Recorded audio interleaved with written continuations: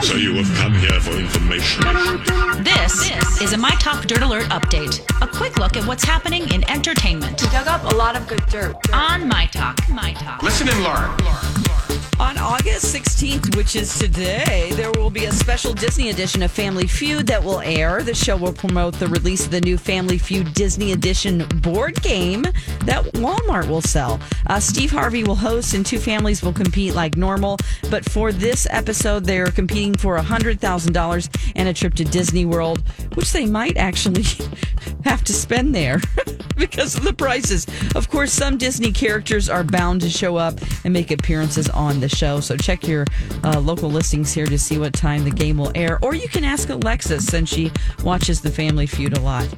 Ryan Reynolds' new movie Free Guy did well at the box office. The movie brought in $28.4 million. The movie played in 4,165 North American theaters and was expected to bring in around $20 million.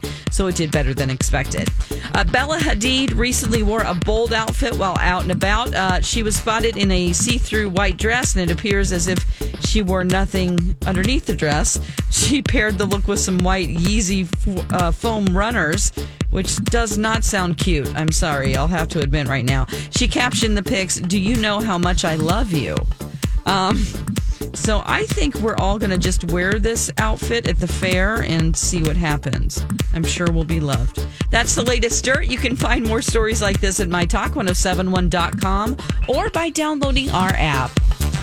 That was a good update, Don. Dirt Alert updates at the top of every hour.